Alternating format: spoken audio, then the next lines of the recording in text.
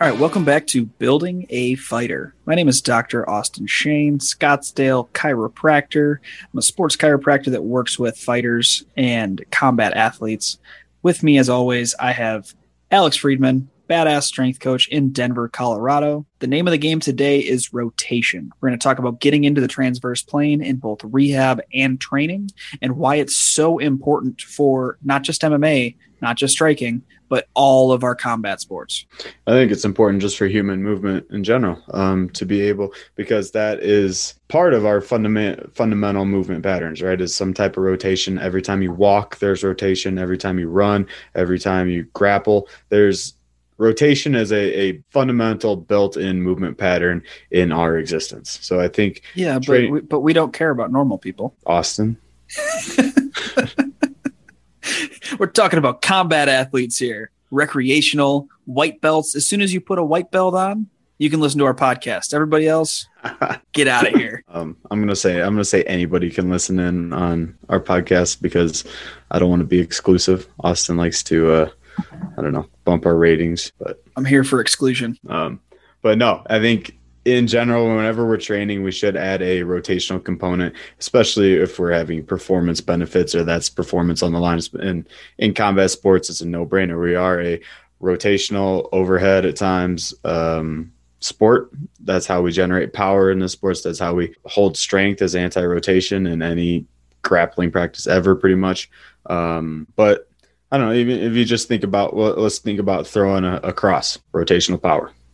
That's it. Period. If we let's think about keeping somebody's back, anti-rotational strength thing. So it's so incorporated into the sport that we're doing, regardless of what sport it is, that it's nonsense to ignore it in our training. Well, and I know you're going to break down how you train rotation, but I think personally, to me, when people think about rotation, they throw out all the other aspects of training. They're like, oh, we're going to do rotational training, but then they don't realize that there's rotational power, rotational strength, rotational endurance, anti-rotation, so resisting rotation. They just know that the hot button topic or the sexy topic is, oh, we need to rotate more. And then I feel like all of the other knowledge that a high-level strength coach has, or sports chiropractor, whoever you like, PT, whatever your programming is, it gets thrown out the window because we're training rotation. All of the other aspects of training go away. And that's a big thing that I want to fix personally. And I know you do as well. Well, absolutely. I mean, it's another component that goes in your program, and the same training effects that you're going after, the same, modifications in volume, the same undulation, the same motor behavior, motor learning that we do in any other movement applies in a rotational setting. So I don't know, a common example is if we think about teaching somebody to squat, right? We're going to teach somebody to squat through a fundamental pattern, get them to where they're competent enough before we put a barbell in their hands or before we put a barbell in their back. It's the same thing if we're training rotation. We better have that athlete be aware of where rotation should come from, how it should originate in the body before we put a med ball in their hands and say, rotate, right? So go ahead, Austin. I was just going to say one that I like that I feel like it's underused is like rotational strength. I have one of my guys, I'm not going to have somebody do a rotational rear foot elevated split squat, which I frequently do because it increases your glute activation. I'm not going to have them do that if they can't just do a regular bodyweight rotational rear foot or bodyweight rear foot elevated split squat. That's not going to happen. But just because it's rotation doesn't mean that I can't load up Bryce Logan in a set with a 75-pound goblet and also do a rotational rear foot elevated split squat. That's not terrible for him. That's not just because there's rotation involved. This doesn't mean it's going to shred the spine. That's a myth. Hate to break it to you guys. But like, there's all these different components that you can still train. Just because we go into rotation doesn't mean that we forget about strength. Yeah. And I don't know, again, common flaw, we need to progress rotation. And then once we get to that training level and that training ability with your athlete, then we get into the transverse plane, and it can be part of your program all the way up. And then maybe we say we need to hit this threshold of strength and get this force output before we start adding the transverse plane, adding the rotation to like a rear foot elevated split squat, because it's just smart progression to do a rear foot elevated split squat before you do a rear foot elevated split squat with rotation. So get your athlete competent in the movement and then add the rotation. Or if we're talking about like a Pallof press or an anti-rotational press or something like that, get your athlete confident and strong in that, and then we can progress that into other type of movements that are either more specific or more advanced. Again, everything's on a continuum for me. So I'm looking at rotation on how competent we are, rotation along the force velocity curve, along a stability mobility type of continuum. So everybody for me is going to start in anti-rotation and work through the core to resist rotation, create a strong, stable base that way. And then we're going to start to add competency actively rotating. Why is it so important to resist rotation first? Because then you get a feeling of how to hold position and what I guess your trunk is actually working to do. If you've got a good, competent strength coach on your side or somebody watching you move, you can eliminate some compensatory patterns, or we can eliminate some compensations. Because if I get, I don't know, I don't want to hate on you, but if I get your typical meathead football player doing a Pallof press, okay, as soon as they punch the band out, they're using, I promise you, all chest and deltoids to hold that band straight out there, and their shoulders are mostly shrugged up to their ears. So we can eliminate that pattern, bring the shoulder blades down, teach a good posture there, use the actual transverse abdominis and obliques in our breathing patterns, and layer that in there to create, again, a base. I think isometric strength, which is just the actual working mechanism in a Pallof press, that isometric strength gives us the biggest foundation, the most robust type of movement before we start to actively train that and actively rotate. And something that I love about anti-rotation as well is like it is the direct mechanism of force transference as well. If we got to go to the far performance side, like we've talked about in previous podcasts, it doesn't matter how much force you generate, it's how much force you transmit. Yeah. You punching another object, you don't need to rotate through it. You need to hit it and then make sure that you're as rigid as possible to transmit that force through. To me, that makes a lot more sense that it is anti-rotation as opposed to rotation that is that force transference. Well, and I think that's from our anatomical approach to training with the trunk. I think that's one of the key points that we talk about there. Excuse me. That's one of the key points there where we're talking about your core and your trunk works to facilitate and be a conduit for your force output or your power output, right? So if we're thinking about throwing that cross, it's not that I'm generating a lot of active rotation through my T-spine and through my core, and then that core rotation or rush and sit or whatever is going to create the power. It's that my core gets super rigid and I can utilize the power I'm pushing off of my back foot and my hip and transfer that through the rigid core. Does that make sense? That we're not originating the power from the core, originating the power from our hip and our foot drive, and then we're hopefully strong enough to get that into our hand, right?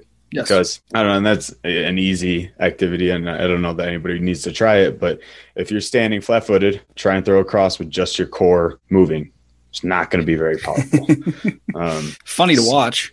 Yeah, I know. That's what I set people up for. That's what I want. Yeah, exactly. It's about us. So the anti-rotation is the fundamental part, and I go through a little bit of a progression there where we're dual kneeling, both knees on the ground, then we get to a half kneeling position, and then eventually we're in an athletic stance, and eventually as we get more specific, we're doing footwork with the Pallof press, and then we can progress from there to enhance this anti-rotation and this kind of solidity in that.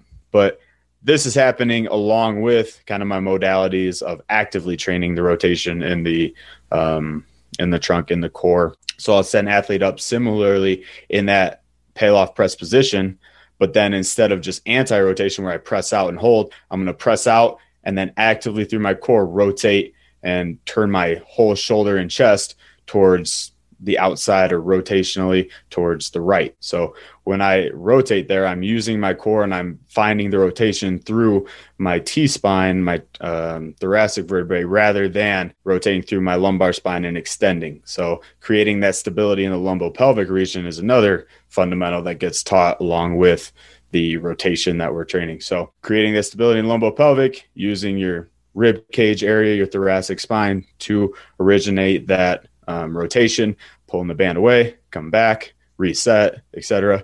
And that gives us that foundational rotational movement that we're eventually going to transfer into the med ball training which again gets stepped up and gets progressed similarly to the Pallof press and the active rotation. What's some stuff on the strength side that you like as far as rotational strength and rotational endurance? Or do you even do rotational endurance? Is that your anti-rotation? Rotational endurance is not something that I think of a whole lot. If I would do anything towards rotational endurance, I would look at, I don't know, just riding an echo bike is rotational endurance. There is a lot of rotation that goes on in that. But what I would do is teach an athlete to competently rotate their body. And in my head right now, I'm imagining like a single arm row. If we're doing a single arm row, everybody and their mother's foundational rules: don't rotate your back, don't jerk it like a lawnmower, control your scapula, right? Mm-hmm. When we get past that, we can actually have a free flowing and a moving scapula, and that creates this thoracic rotation that we're talking about. That would be a great addition to your training. So rotation in that movement is not bad, but when we're utilizing it for a lack of strength, or we're utilizing that jerky motion for a lack of competency in movement, that's bad. So we can start to rotate through that type of movement, a single arm lunge or single arm row, I think a lot about rotational lunging. So stepping back into the side. If you're, easiest way to explain it to athletes is if you're standing on a clock, you're standing at 12, you got to turn your body and step back to 3 p.m. and then step back on the other side to 9. So rotational lunge is a great unilateral lower body movement, but then we can just start adding in a rotation and anti-rotation through things like farmer carries or suitcase carries if you're doing them one-handed. And we can just bolster our strength up that way, adding it to a rear foot elevated split squat, adding it to a deadlift, adding it to a offset deadlift where you're picking up more weight in a kettlebell on one side than the other side. This is all goes under that kind of house of anti-rotation / rotational training. And then we keep moving our way up the continuum and talk about rotational power and how we train that. Do you have anything to say about that, Austin? No, I was actually just going to move into, I have a bone to pick with some coaches. Okay. That they call rotational kettlebell swings frontal plane kettlebell swings, and they're full of shit. Yeah. So if you don't know what I'm talking about, so there's a kettlebell swing that you go, instead of front to back, you go right to left to right, almost like a pendulum arm, if you will. So the weight stays in the frontal plane, but you're moving your body, you're twisting your hips as if you're throwing punches. You're rotating through, pivoting your feet, and you're rotating one way, rotating the other way. So I would just like to, my gripe with a few coaches in my area that have large Instagram followings are, please just call it a transverse plane kettlebell swing or rotational kettlebell swing. That makes all of our lives so much easier when you just pick the right plane of movement. I want to go back on that a little bit. Like that's all cool and your argument is valid and all, but like, why do we have to isolate one plane of movement one plane of movement for an exercise? Why can't we utilize some exercises or just understand that athletic movement happens in all 3 planes simultaneously in kind of this messed up fashion that we call movement? Right. But which one is it more? Why would you name something for a tertiary response? I knew better than to go back at Austin with his arguments. Anyway, you can be right on that. You're not invalid, but why would you name something for a tertiary response when there's a primary one sitting right? Okay, you can be right on that one. Regardless of what you call them, those the kettlebell swings, the transverse swings are a really good exercise, and I just thought of it on the moment. A great follow if you're looking for more transverse plane rotational movement. And this guy has a great resource called Exploring Movement Mission Explore. Vernon Griffith on Instagram, just a fantastic creative mind in rotational movement and just with using the kettlebell, using the barbell, anything, bands. He does a great job kind of exploring movement. And I think his whole thing is #explore the corners, where he just opens you up to a wider vocabulary of movement, especially rotationally. And he uses kettlebells quite a bit. So that's why I thought about that one. But that's a good follow. And then, so kind of continuing our progression from establishing an anti-rotational base, moving into strength work, actively rotating and resisting rotation, we can get into training some rotational power. And there are, again, progressions with this. So I'm thinking about starting with just a med ball throw, So we start both knees on the ground, arms extended, rotate back, just like that active rotational press with the band. We can do that same exact type of movement with the med ball now.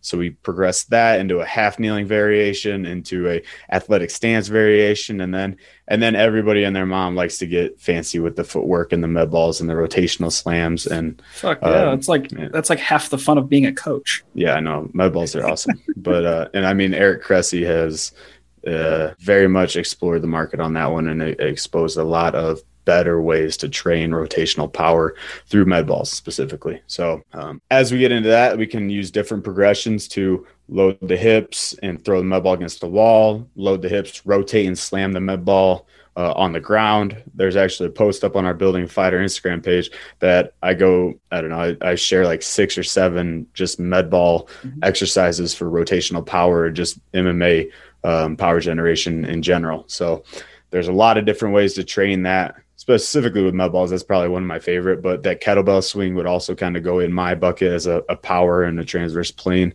type of movement. Rotational jumping, I think, is something that gets vastly overlooked.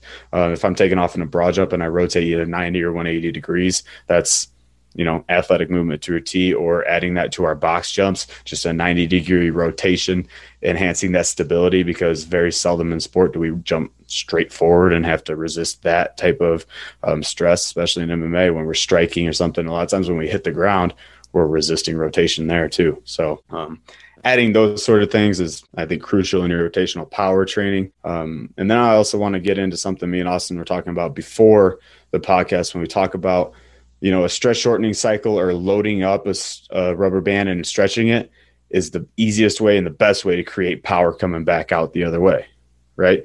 I mean, I think that's strength conditioning 101 or your stretch shortening reflex 101, but same thing works rotationally, right? So I think everybody's example is like a box jump or a vertical jump. Counter movement fast, you load the tissue, you make that reaction and come up, or like a depth jump. Same thing happens with a med ball. If somebody throws the med ball at you, then you react, catch it, and throw. Or if I hop towards the wall, hop back, then I'm loading the tissue and I could throw the med ball rotationally coming out. So think about how we can wind that spring, or we can load up the back hip, or load up into that similarly like we would load up to throw across, or that could be bad technique. But anyway, loading up that backside to rotate and come out. Just you got to know where as long as you're blocked. But and this is where we dive into our sling systems, right? So moving into Thomas, I almost forgot his name for a second. That'd be real bad. Thomas Myers' Anatomy Trains books. He obviously there are people before him, but he does a fantastic job explaining the slings. So if you want a good resource on that, Thomas Myers' Anatomy Trains, if you haven't read it yet, highly recommend. But we know that our fascia binds our muscles to each other, right? We know our contralateral lat is connected to our contralateral glute. So left lat, right glute, creating that posterior oblique sling. We also have the anterior oblique sling that goes all the way from our pec major minor insertion down to our rec fem on the opposite side. And these slings are what assist us in creating that almost rubber band pullback effect, or pulling back the rubber band. So a guy that I've learned a lot from, Brett Winchester, he used to be the sports performance director in the Chiro for the St. Louis Cardinals, works a lot with baseball players and pitchers in general. He's done a lot of work on explaining why pitchers need to activate their anterior oblique sling. And there's different activation drills you do in order to increase your velocities. And hey, guess what? If you plant that front foot going into the pitching world, but also applies to throwing across, ironically enough, because they're very similar. If you plant that front foot, you want that to be your post, and you want to contract every muscle along that sling. So pec major minor going into our rectus abdominis sheath, into our internal obliques, moving over the top to that rec fem.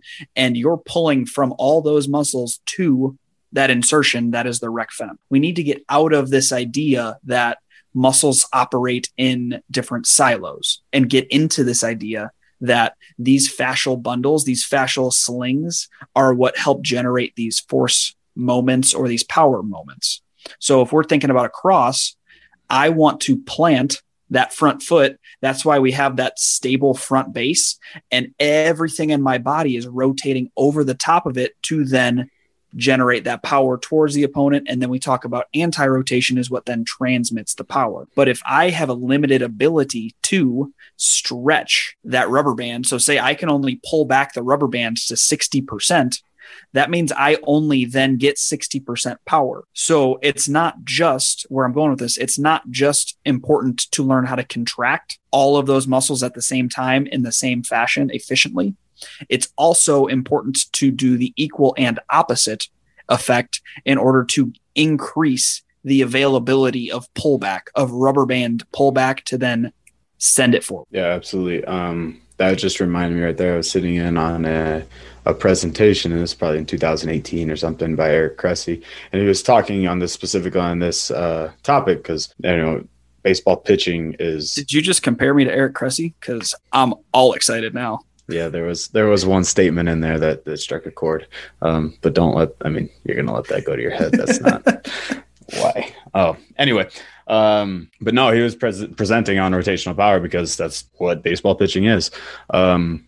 And one of the interesting observations that he kind of shared with the group is superior pitchers that have, faster fastballs or created a lot more velocity on their pitches. It's not that they have a ton more hip range of motion. It's not that they have a ton more, strength or power into their hip rotation. They're all moving relatively similarly through the hips and through the rotation. But what changes in their velocity, especially at the highest level, is their ability to plant their front foot and stop, right? So that hitting a brick wall, that hard stop enables you to sling even further and sling faster, right? So planting that front foot when you're throwing, planting that front foot on a cross, that hard hit and then stop creates like a whip-like effect, right? Coming off the top. And that's another factor that increases power production in a rotational fashion. Well, and a good example of this in MMA is going to be that Cody Garbrandt knockout from earlier in this year in 2020, when he loads down, exactly what he just did there when he lands that crazy ass knockout on Rafael Assunção is he loads in, keeps his eye on the target, but loads all of his tissue. So increasing the pliability of the anterior oblique sling. And then the second part of the equation is the contractibility of the anterior oblique sling. He activates it all in synchrony. His front foot is posted. If you watch it, everything in his body pivots. I've seen it in slow-mo. That's the only reason why I know this. I've done research on it. The rest of his body pivots over the top and then goes, boop, lights are out right into Assunção's face. Dude, yeah, and the walk-off is just kind of savage. But absolutely, and I don't mean to say that the range of motion that Austin was talking about, the ability to pull back on the rubber band, I don't mean to say that that's unimportant because, forever and always, the more range of motion that you have, the more power that you have potential to create. So creating that loading and that range of motion is just as important as that hard stop and that front foot that's posted. Yeah, it's a simple equation of pliability has to equal contractibility. If we have a 1-to-1 ratio on both of those, you're at the highest likelihood for a heavy shot. Yeah, absolutely. Last thing I'll kind of touch on rotational training, and then we can get into, I know Austin wants to talk about getting a transverse plane with rehab and how that's going to affect your different return to play programs. But what I want to say is when I was at the USCPI, we used a landmine throw test, right? And that was part of our strength and power diagnostics and assessments. And within our building fighter assessment, we're mimicking that with a med ball throw test. But those load up your transverse plane similarly, and then you explode through your hand, whatever dominant hand that you have, or both sides, to throw the landmine almost across the room or into the hopefully somebody else's hands. Hopefully you're not just throwing a landmine across the room. Depends. And again, you can load that up where it'll come back and you can catch it, but we were doing it with only like 5 kilograms or 10 kilograms, depending on your weight class. But loading that up and punching through that landmine, letting it go, punching through that med ball, letting it go again, is as close to optimal with velocity, as close to a loaded movement that I would probably get with my rotational power training. I mean, egg weights are fine and those add a certain degree of resistance, but again, that gets into how close are we to competition and things like that. But that landmine rotational punch landmine yeah, I guess I'll call it rotational punch, is a great exercise for power development and transverse plane. Well, and not to spend too much time on this, but we know that, and there's nothing wrong with egg weights. I like the product that they have, but we know that we're going to get increased upstream effects if we use a bigger gripped surface. We know that the wider the grip of whatever you're doing, the more rotator cuff activation, guess what? That goes into our oblique slings that we've been talking about. So an egg weight's great, but that just locks into one or two fingers and then you close it over the top. That's not going to be the same effect upstream as what we're doing with a landmine press or what we're doing, or a landmine punch, or what we're doing with a med ball throw, if that makes sense. Yeah. And bouncing off you again on that, and I know you don't want to spend too much time on this, but I think of that exact, and the way I learned that lesson was when I was at CU working in their weight room. We were doing floor press with their guys, trying to get a little more upper body power, and we were putting fat grips on our floor press. And I was like, "What in God's name? Why would you do that with a floor press?" Yeah. Right? And so then I started talking to the strength coaches, and they explained this kind of principle to me, and I found it out and I researched it a little bit more. But I mean, that was a smart move, right? Adding the fat grips, and even better if we could get to like a neutral grip. But anyway, adding that fat grip to the press increased the surface area, increased the rotator cuff activation and everything that way. So that was an anecdote from my experiences. But I also think with egg weights, I think about Bondarchuk's work when we talk about specific exercises. The closer we get to competition, and he did it with shot put throws. If you're throwing an overweight shot put, so it's a shot put that's heavier than competition, throwing your hands with an egg weight in them heavier than competition, you may elicit a training effect. You will get a training effect from doing that. But how close you are to competition, it may deter from your actual technique of throwing the punch, right? Mm-hmm. So if you're throwing chronically your punches with egg weights in your hands, or using 18-ounce gloves or whatever you want to use, that might throw off your technical prowess, might throw off your polished game, if you will, when you're throwing that punch. So something to consider when we're thinking about overweight implements. And I know overweight baseballs is another huge topic in the baseball world nowadays. Yeah. No, and then moving towards the rehab side of things. First thing I want to say is, if you don't know what a 3D strap is, you need to get yourself one. That's one of my favorite implements for rotational based rehab. So I'm talking about a 3D strap. There's different knockoffs, or that actually might be a knockoff. That's just the one that we have that I like the most, and it's the most durable. It's this long strap. It almost kind of looks like something you would put on a tire, like a winch on your car to try drag something, which is probably where it came from. And you wrap it starting in the shoulder or the hip, and you can make a spiral line and then attach yourself to bands, attach yourself to a tower machine, to a Kaiser, whatever it have you. But it's a great way to either train rotation in a very, very low impact on the joints way, or train anti-rotation if you want them to maintain a certain position. I do low bear a whole bunch and then increase the weight as they go, so it forces them to maintain the position. It forces them to train anti-rotation. So I just want to get that out of the way, because I feel like those aren't used as much as they should. But getting to the meat and potatoes, when you're a rehab professional, and again, PT, AT, Chiro, MD, whatever your degree is, it doesn't fucking matter. When you're a rehab professional and you don't clear somebody for for all planes of movement, you technically shouldn't send them back to play. I know a lot of return to play protocols that completely negate rotation, right? Like when I went back to and we have one of the best athletic training staffs in the country at UW La Crosse. So it's not shitting on them. I know they're doing what the protocol says.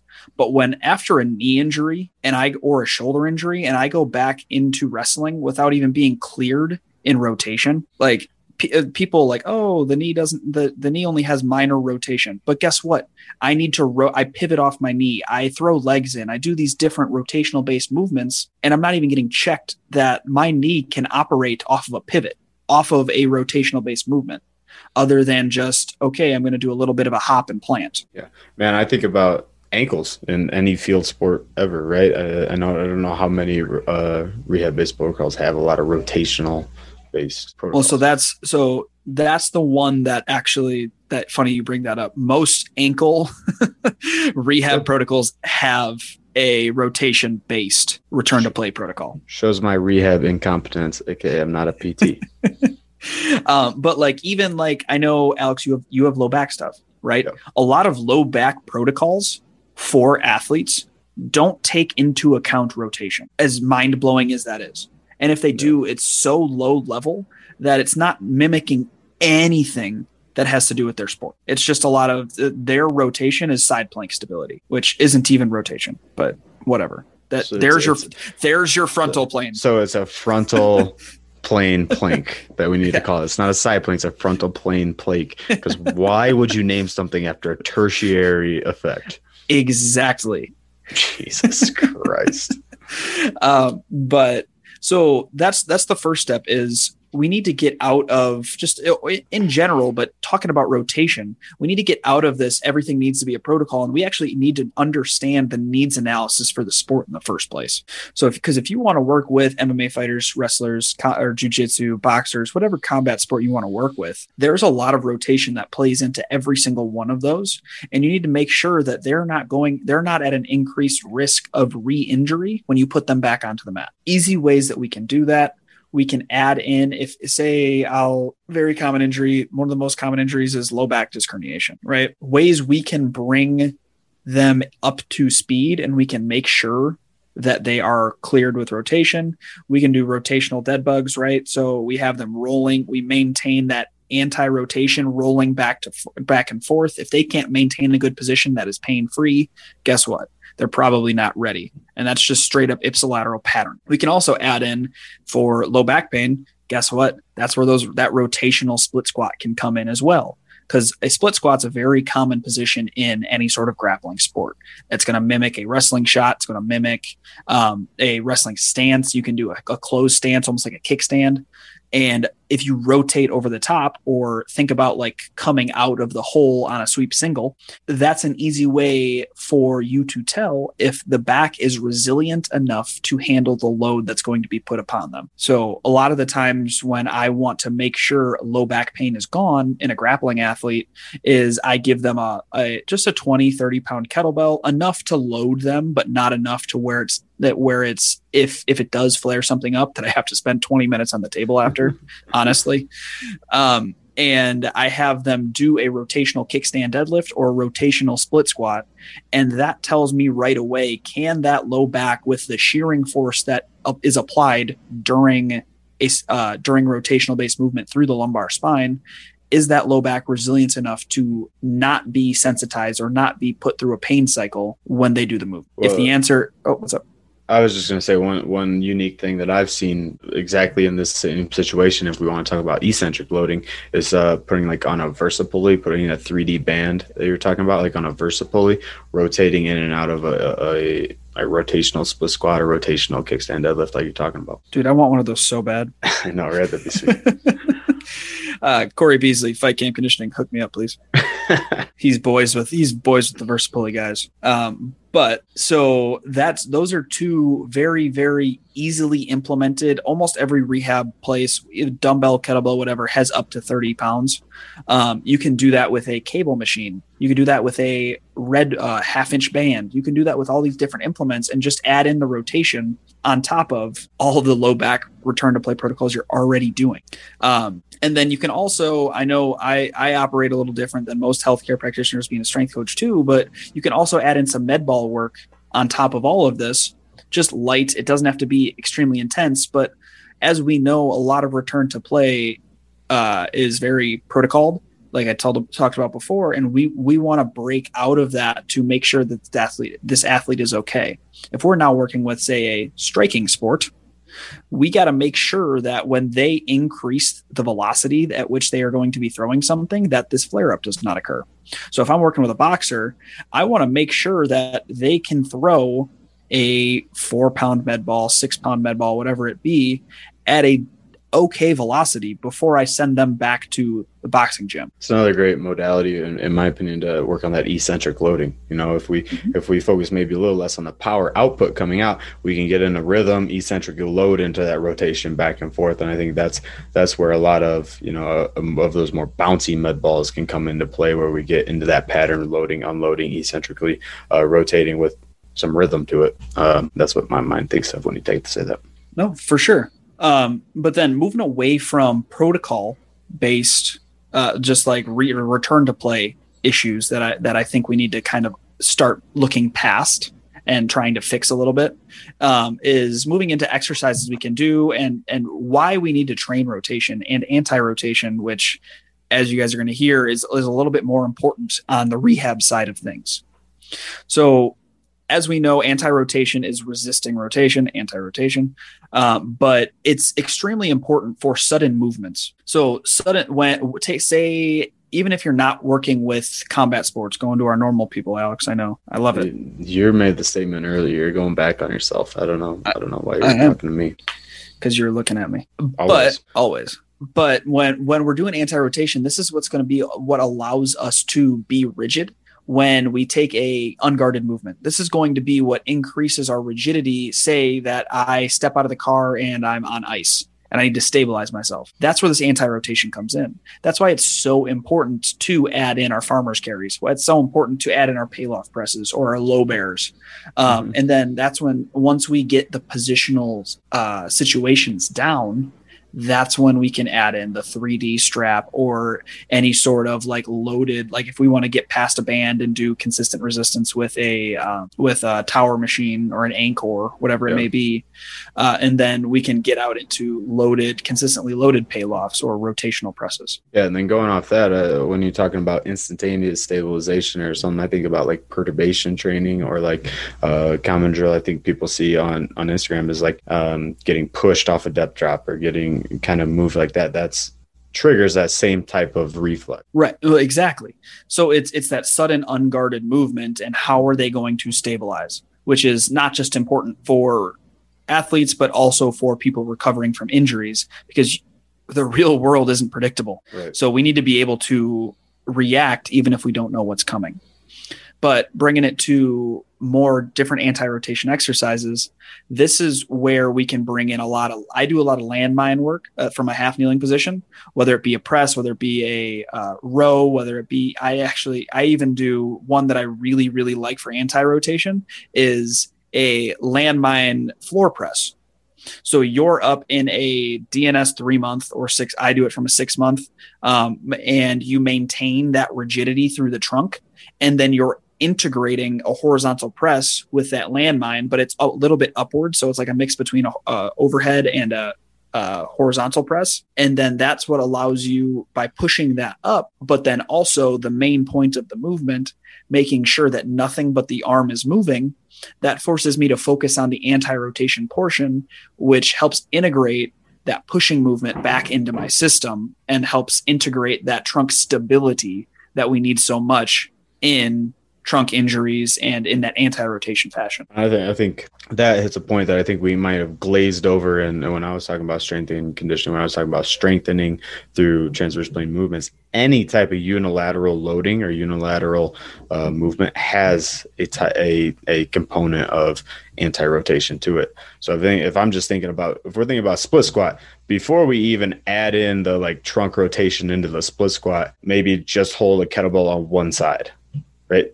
That in itself is anti-rotational type of movement, or just however we load it on one side. Yeah, no, dude, I would argue from a rehab perspective, I would argue that a suitcase carry is more important than a farmer's carry. So one-handed carry versus a two-handed carry, because it forces you to use the trunk and stay in that locked in position a little bit. It forces you to anti-rotate, anti-frontal plane. It forces you to resist every single other plane of movement. Mm-hmm. Agreed. But then moving into rotation-based exercises we can do, because I promise you shouldn't be doing the Russian twists that I see, that's where we can, like I said, we can add in our med ball training where we're doing med ball passes, overhead med ball throws. We can do off of a half kneeling, because as we know if we look at like, I like that 4x4 matrix that SFMA has, where it goes from laying down, unloaded, all the way up to loaded and basically free moving.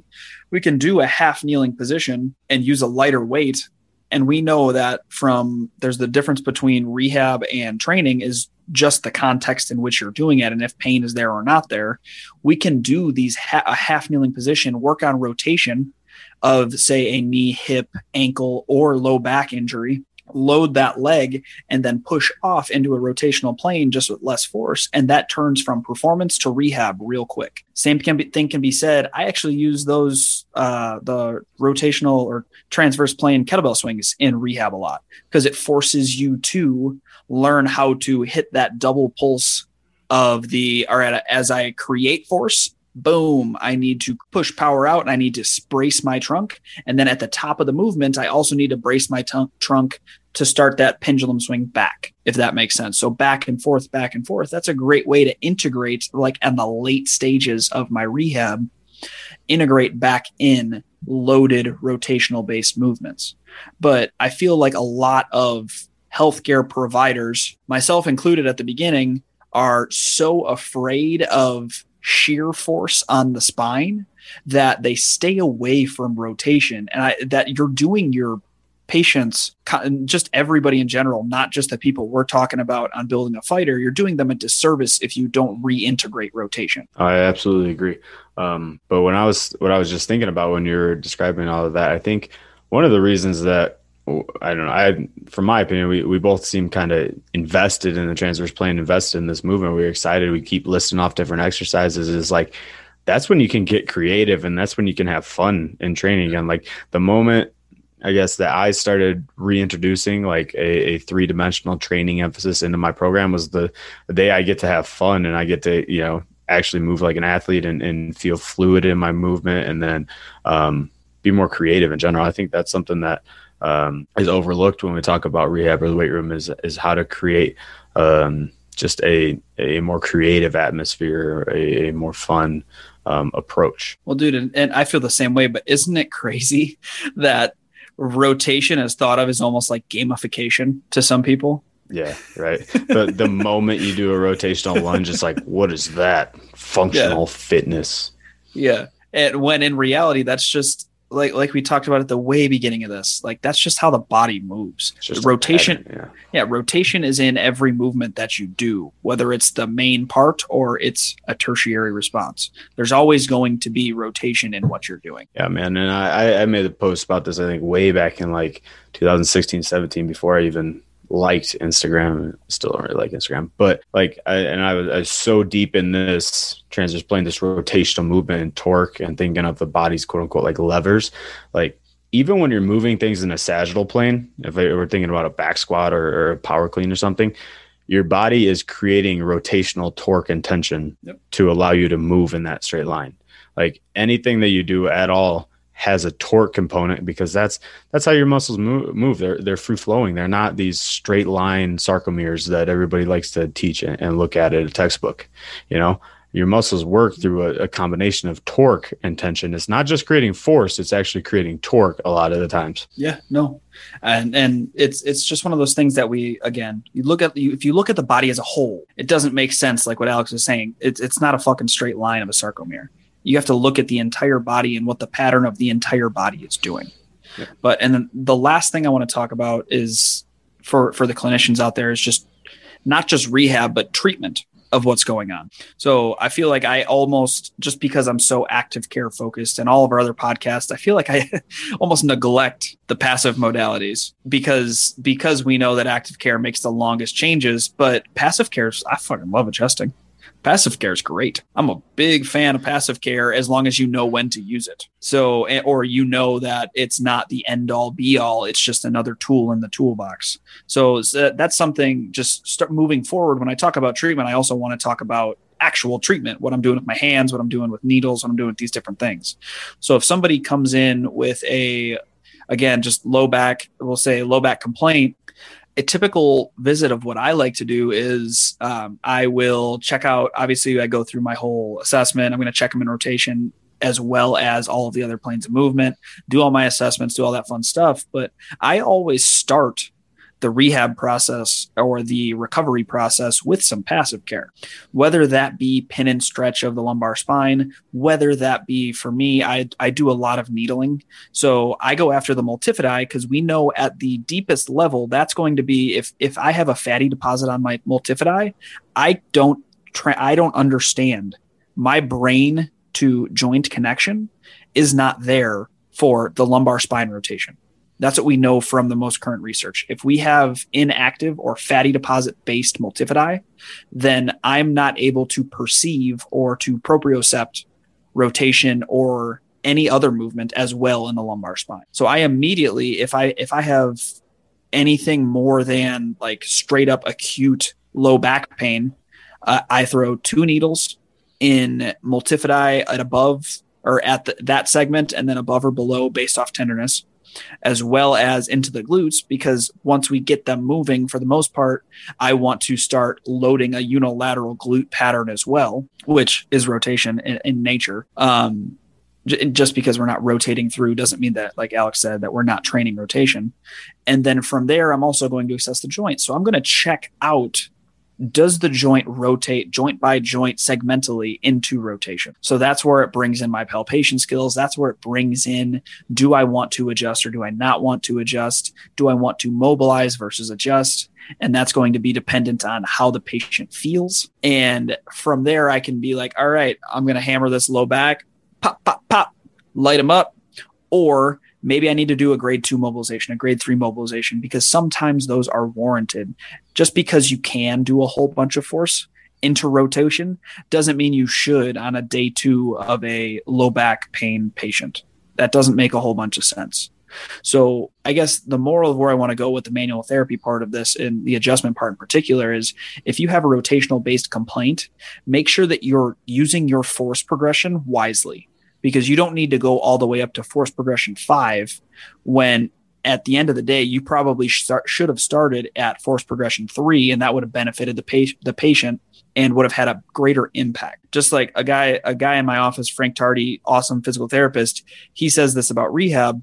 Well, if I curl 5 pounds and you curl 35 pounds, my 5 pounds is heavier than your 35 pounds because I'm doing it right. If I do a grade 3 mobilization and you do and you manipulate with grade 5, my grade 3 is going to have a greater impact because I'm doing it right. It's the right circumstance for what's going on. You're just trying to blow up a joint.